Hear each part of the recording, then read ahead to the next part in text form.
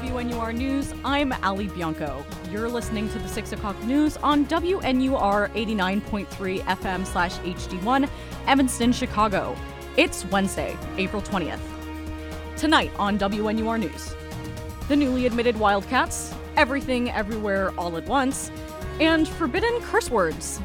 Those stories coming up tonight on WNUR News at 6.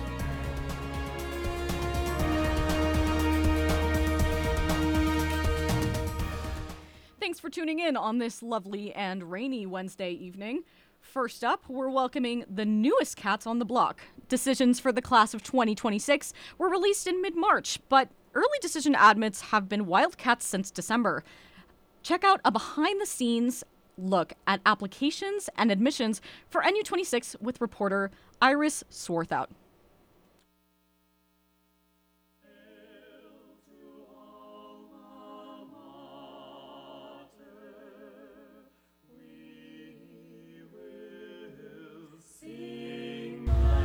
I had a basketball game and my parents were like, you cannot open the email until we're home with you. And so after school, I was a nervous wreck that whole day. And after school, I went home and I put my phone down and I just kept it at my house because I was like, I cannot know that the email came to me. So I got my wisdom teeth out that day, that morning. And it was the day that Northwestern and UChicago came out. And so I was loopy. So, I was really, really excited. And my mom and I kind of just hugged and cried because it was just such an emotional day. High schoolers across the country are in the process of deciding which college they want to go to. Today, April 20th, marks an 11-day countdown to the final moment where most tuition deposits need to be made and finalized, May 1st. For regular decision applicants, the month-and-a-half deciding time proves crucial. But some admits are not burdened with this decision. So I started doing my essay right when school started. Leah Kakowski is an early decision applicant from Louisville, Nebraska. She submitted a binding application by November 1st of last year, ensuring that upon acceptance, she was tied to attending Northwestern. If rejected, early decision students can choose to modify and forward their applications to the regular decision pool. Early decision applications were due. I think it was due beginning of October. I was going to go visit Northwestern one more time to make sure that's what I wanted. Because I was I think I want to do that because it gives me another chance. Because if I don't get in early decision, I can still do regular decision, fix my application, whatever. Early decision applications are typically due months in advance of regular decision ones. Kakowski's admission decision was released just short of the new year.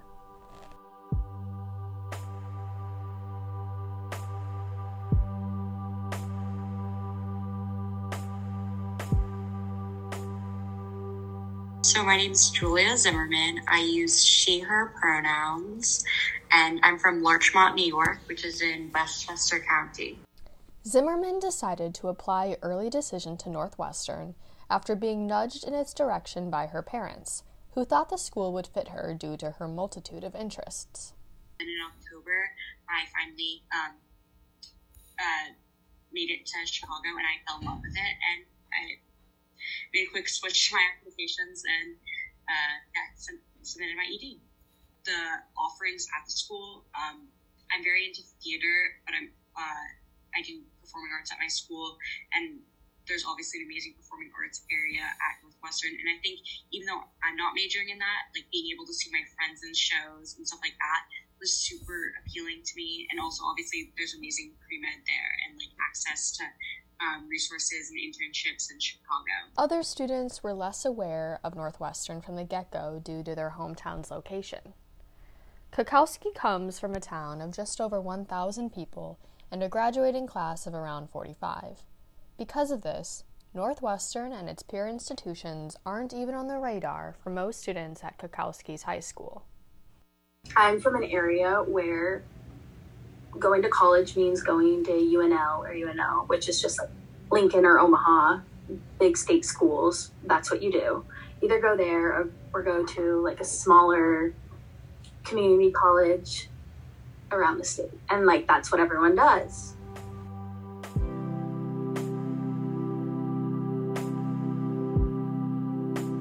So I have one of my cousins actually went to WashU in St. Louis, and she was kind of the one who started me on this college process of like, you can do this, like you need to look into this, you shouldn't just go to Lincoln. Northwestern's acceptance rate hung around 7% this and last year, with over 95% of the class of 2025 residing in the top 10% of their high school's graduating classes. Just over 47,000 students applied to Northwestern last year. Just above 2,000 got in. For Vancouver resident Kevin Zong, the days leading up to Decision Day gradually became more stressful. Like, the moment I submitted my application all the way until like Decision Day, I was just like on constant kind of, underlying stress. And the stress became more and more apparent, like 2 to 3 days before the decision day. And I was just like, wait, like my friends and my classmates, their decisions are constantly coming out. People are getting accepted, rejected, and everything in between. Zong is an international student. While Northwestern's environment hosts students from a wide variety of states and countries, Zong said leaving home bodes mixed emotions. It's kind of sad because I've been living with my parent for like 10 years, and we're just like basically together every day. So it's really hard for me to kind of imagine myself being away from my family and living, by myself in a whole different city and in a whole different country. But I think I'm a person who likes to explore, so I'm up for the challenge.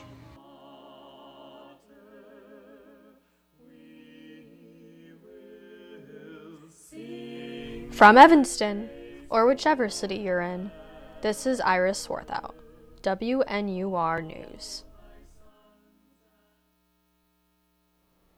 Moving on to arts and entertainment, superpowers, existential dread, and bagels?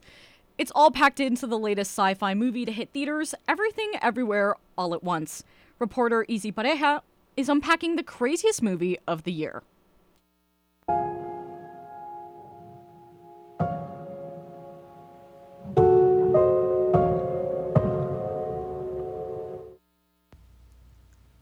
This past weekend, I had the opportunity to see A24's latest release, Everything Everywhere All at Once, with a few friends.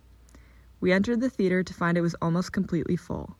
I was surprised, as I had seen a few advertisements for the film here and there, but it didn't seem to be getting anywhere near the same attention as your average Marvel movie would.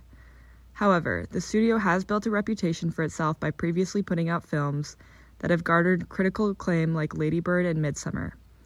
Everything Everywhere All at Once was already earning high ratings and surpassing past A24 projects, such as The Green Knight. Naturally, the film began catching people's attention as word began to spread of the studio's new success. I knew it was about a multiverse and fighting a greater evil across the multiverse, and I kind of expected it to play off a lot of the themes that you'd see in Loki and stuff like that now Marvel's getting into. Yeah, that was kind of my general sense. I knew it was going to be kind of goofy too and offbeat. That was Conlon Harrington, a freshman RTVF major and one of the people who went to see the movie with me. I originally heard about it from him, and knowing how many movies he watches and how high his standards are, I entered the theater with high hopes. However, I did not expect to be holding back tears, still glued to my seat as I tried to process everything I had felt within the past 2.5 hours as the credits rolled. Everyone else in the theater seemed to be experiencing a similar roller coaster of emotions, laughing and gasping and holding their breaths as the plot unfolded.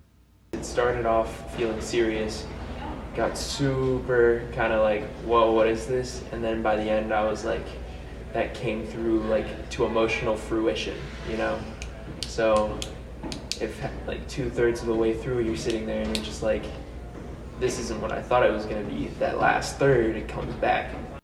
Everything Everywhere All at Once earned $6.1 million in the box office this past weekend. Although this is nothing in comparison to many major blockbusters, it earned almost $2 million more than competing superhero movie Morbius starring Jared Leto, an impressive feat considering its much smaller budget. Overall, the movie seems to be getting more attention every day. Here's Harrington's take on what makes it so special.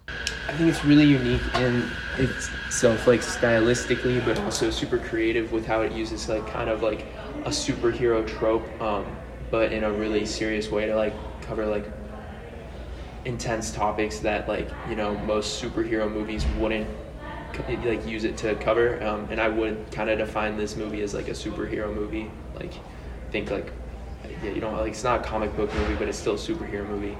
And I think what's like gonna be kind of what sets it up as like really classic going forward is not only just that it's super unique, but I think it has like a lot of like emotional points of like, there's a lot of stuff in it that like that a lot of different people can emotionally relate to, versus like other movies that are like kind of more niche, but like it hits home for like a lot of different audiences.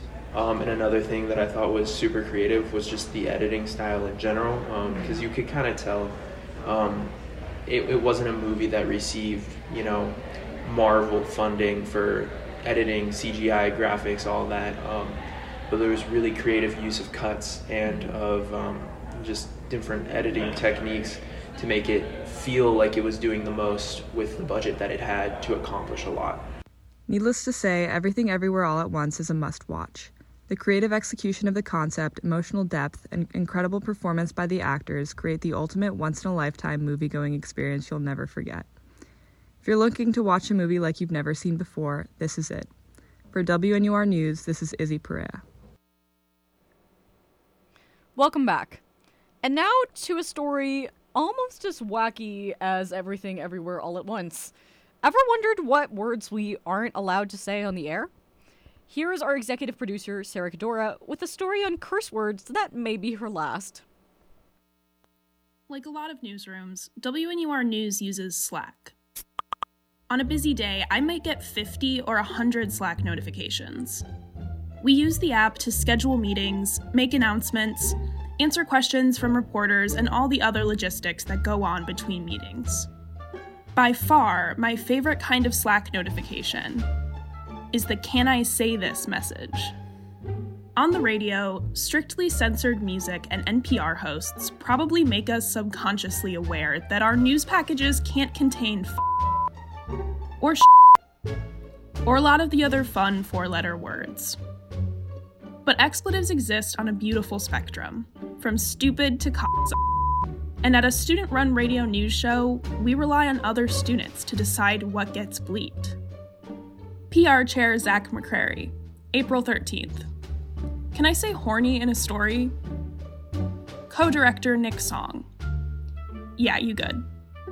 Campus local editor Maria Jimena Aragon, October 15th.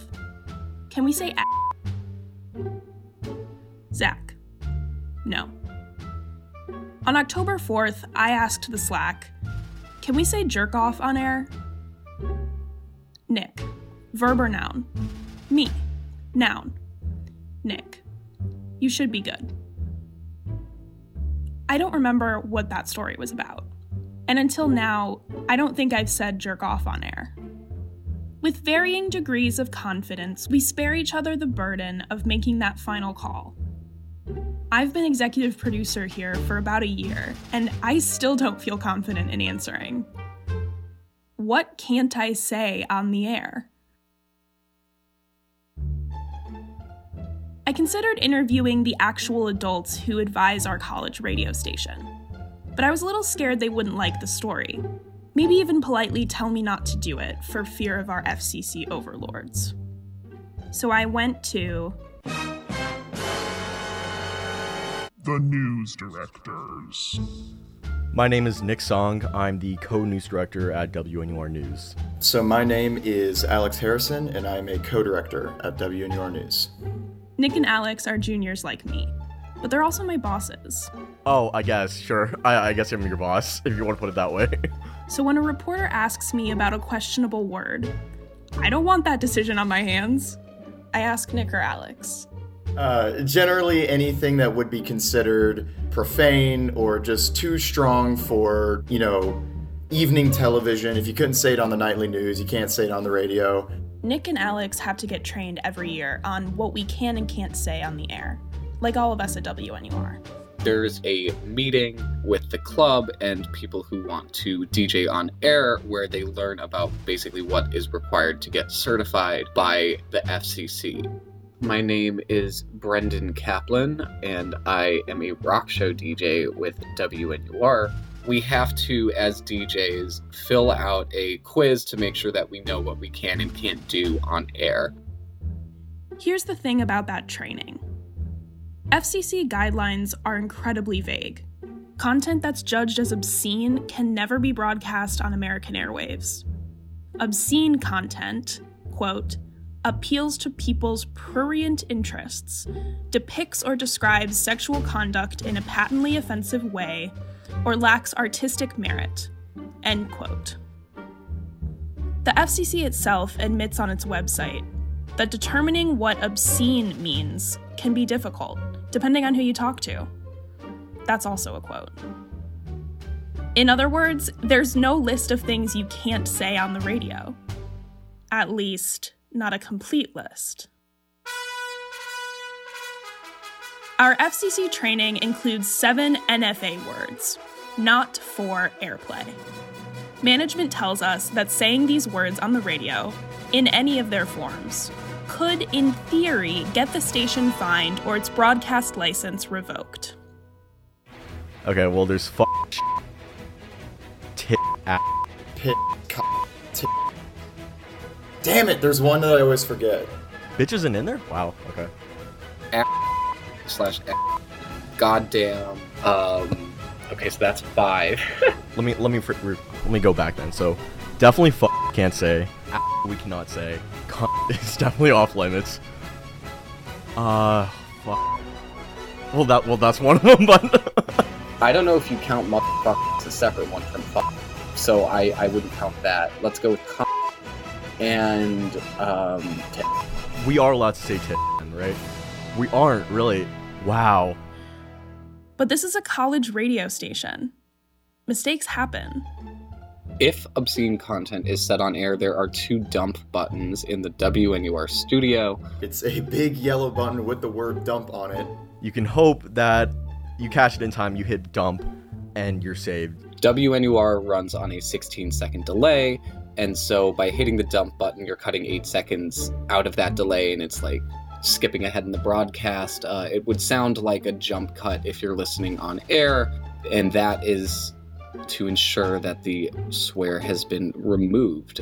I think I've used the dump button once. I think there was a package where I think someone accidentally said the S word in the background, or what sounded like the S word, and I hit it just in case, just because I did not want that smoke on my hands. This was before I was news director, so my limited clout that I have, I did not have back then, so I was very much like, I don't want to get blackballed from this radio station I just got at. I have had to hit it several times. It happens a lot with songs on Spotify where artists won't mark whether or not they're explicit, and we do check lyrics beforehand if we have time, but we don't always have time, and so there are instances in which songs end up getting played on air where we start to scream and hit the dump button and then lament our poor decision making. I was having second thoughts. Would listeners, station management, or God forbid the FCC think of this story as poor decision-making? I did what I always do. I asked Nick. Okay. I'm a little nervous about this story. Okay, what's up? Because even though I'm not going to say the words on the FCC list, I'm still considering saying everything else. Like pussy and dick and goddamn. Like that could still make, grandmas clutch their pearls. I mean, let them, I guess. Well, look, the real secret to all this radio stuff is really like the FCC they don't hire people to always be listening to what happens on the radio. Like ostensibly they rely on people to like snitch on them, I guess. The way that they enforce it is by people complaining to them, and then they decide if it's obscene or profane or indecent. So there isn't a way to be totally in the clear about this. Like, anybody can complain. I think that's true, and honestly, one of my biggest gripes with the FCC personally, they don't specify any of this stuff. I think we can say the word pussy on its own. However, if I want to say I want to have I'll probably bleep that right there. It's all about towing the line, and I think as long as we're not explicitly being explicit, we're good. Okay. I feel like I haven't convinced you. No, because here's the thing. I can say pussy as in cat all I want, but in a story about words that we can't say on the radio, the implication is that... Sure, in the greater context of it, but in that specific context of the sentence... My brain is hurting, which you should probably believe. I think...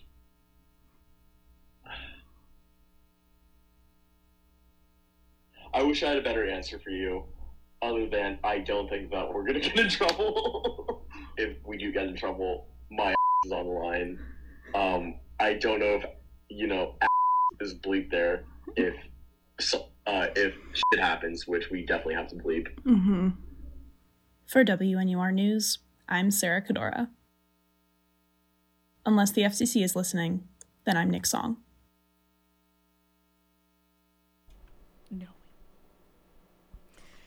An unbleeped version of this story will be available on our website, WNUR.news, for all of you curious people out there.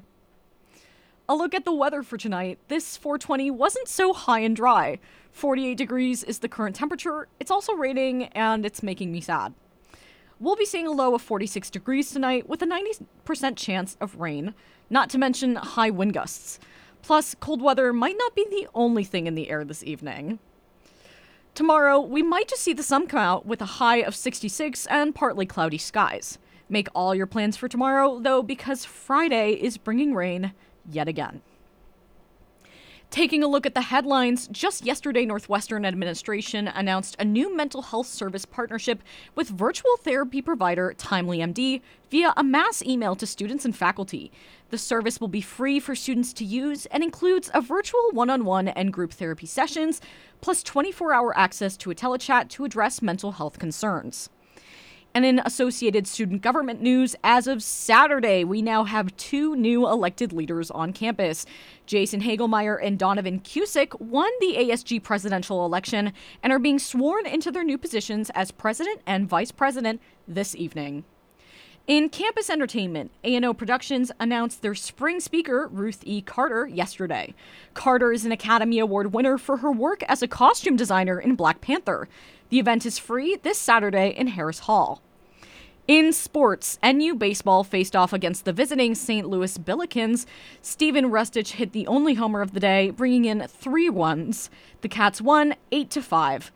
Meanwhile, the 7th-ranked Northwestern football team is in Champaign today. They played a doubleheader against the U of I Illini. First game, Wildcats score 3 runs in the 4th inning. That was the only score that game. Second game, Illini shut out the Cats, scoring 6 runs in the 2nd inning. Cats lost by a run rule in the 5th inning, 8-0. And nationally, the Transportation Security Administration announced Monday that they would stop enforcing the federal mask mandate on planes and other public transportation. This comes after a federal judge in Florida struck down the requirement. But this court case is being appealed by the Department of Justice based on guidance from the Center for Disease Control and Prevention. Would it be too punny to say that the mask mandate on planes is now up in the air? That's all for WNUR News at 6 p.m. For more news updates and reports, follow us on Twitter at WNUR.news. You can listen to these and other stories of the day on our website, WNUR.news. That's WNUR.news. Find us on Apple Podcasts, Spotify, or wherever you listen to your podcasts. Our producer today is Zach McCrary, and our reporters are Iris Warthout, Isi Pareja, and Sarah Kadora. From all of us here at WNUR News, I'm Ali Bianco. Thanks for listening. Catch our next newscast on Friday, April 22nd at 6 p.m. Now back to scheduled programming.